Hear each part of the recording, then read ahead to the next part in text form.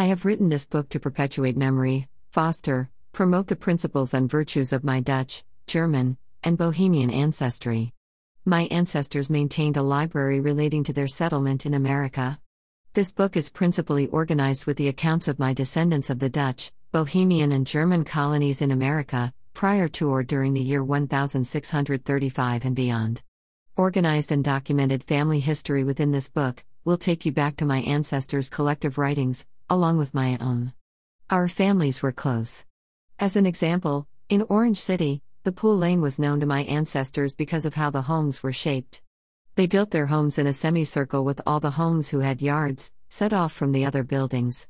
It is known that the Pool family were the first to create a neighborhood by the way the homes were built and placed, because a homeowner could drive into the neighborhood from the north or south entrance of the many farms they owned. My book has many adventures like this. Please join me and share the experience. JMP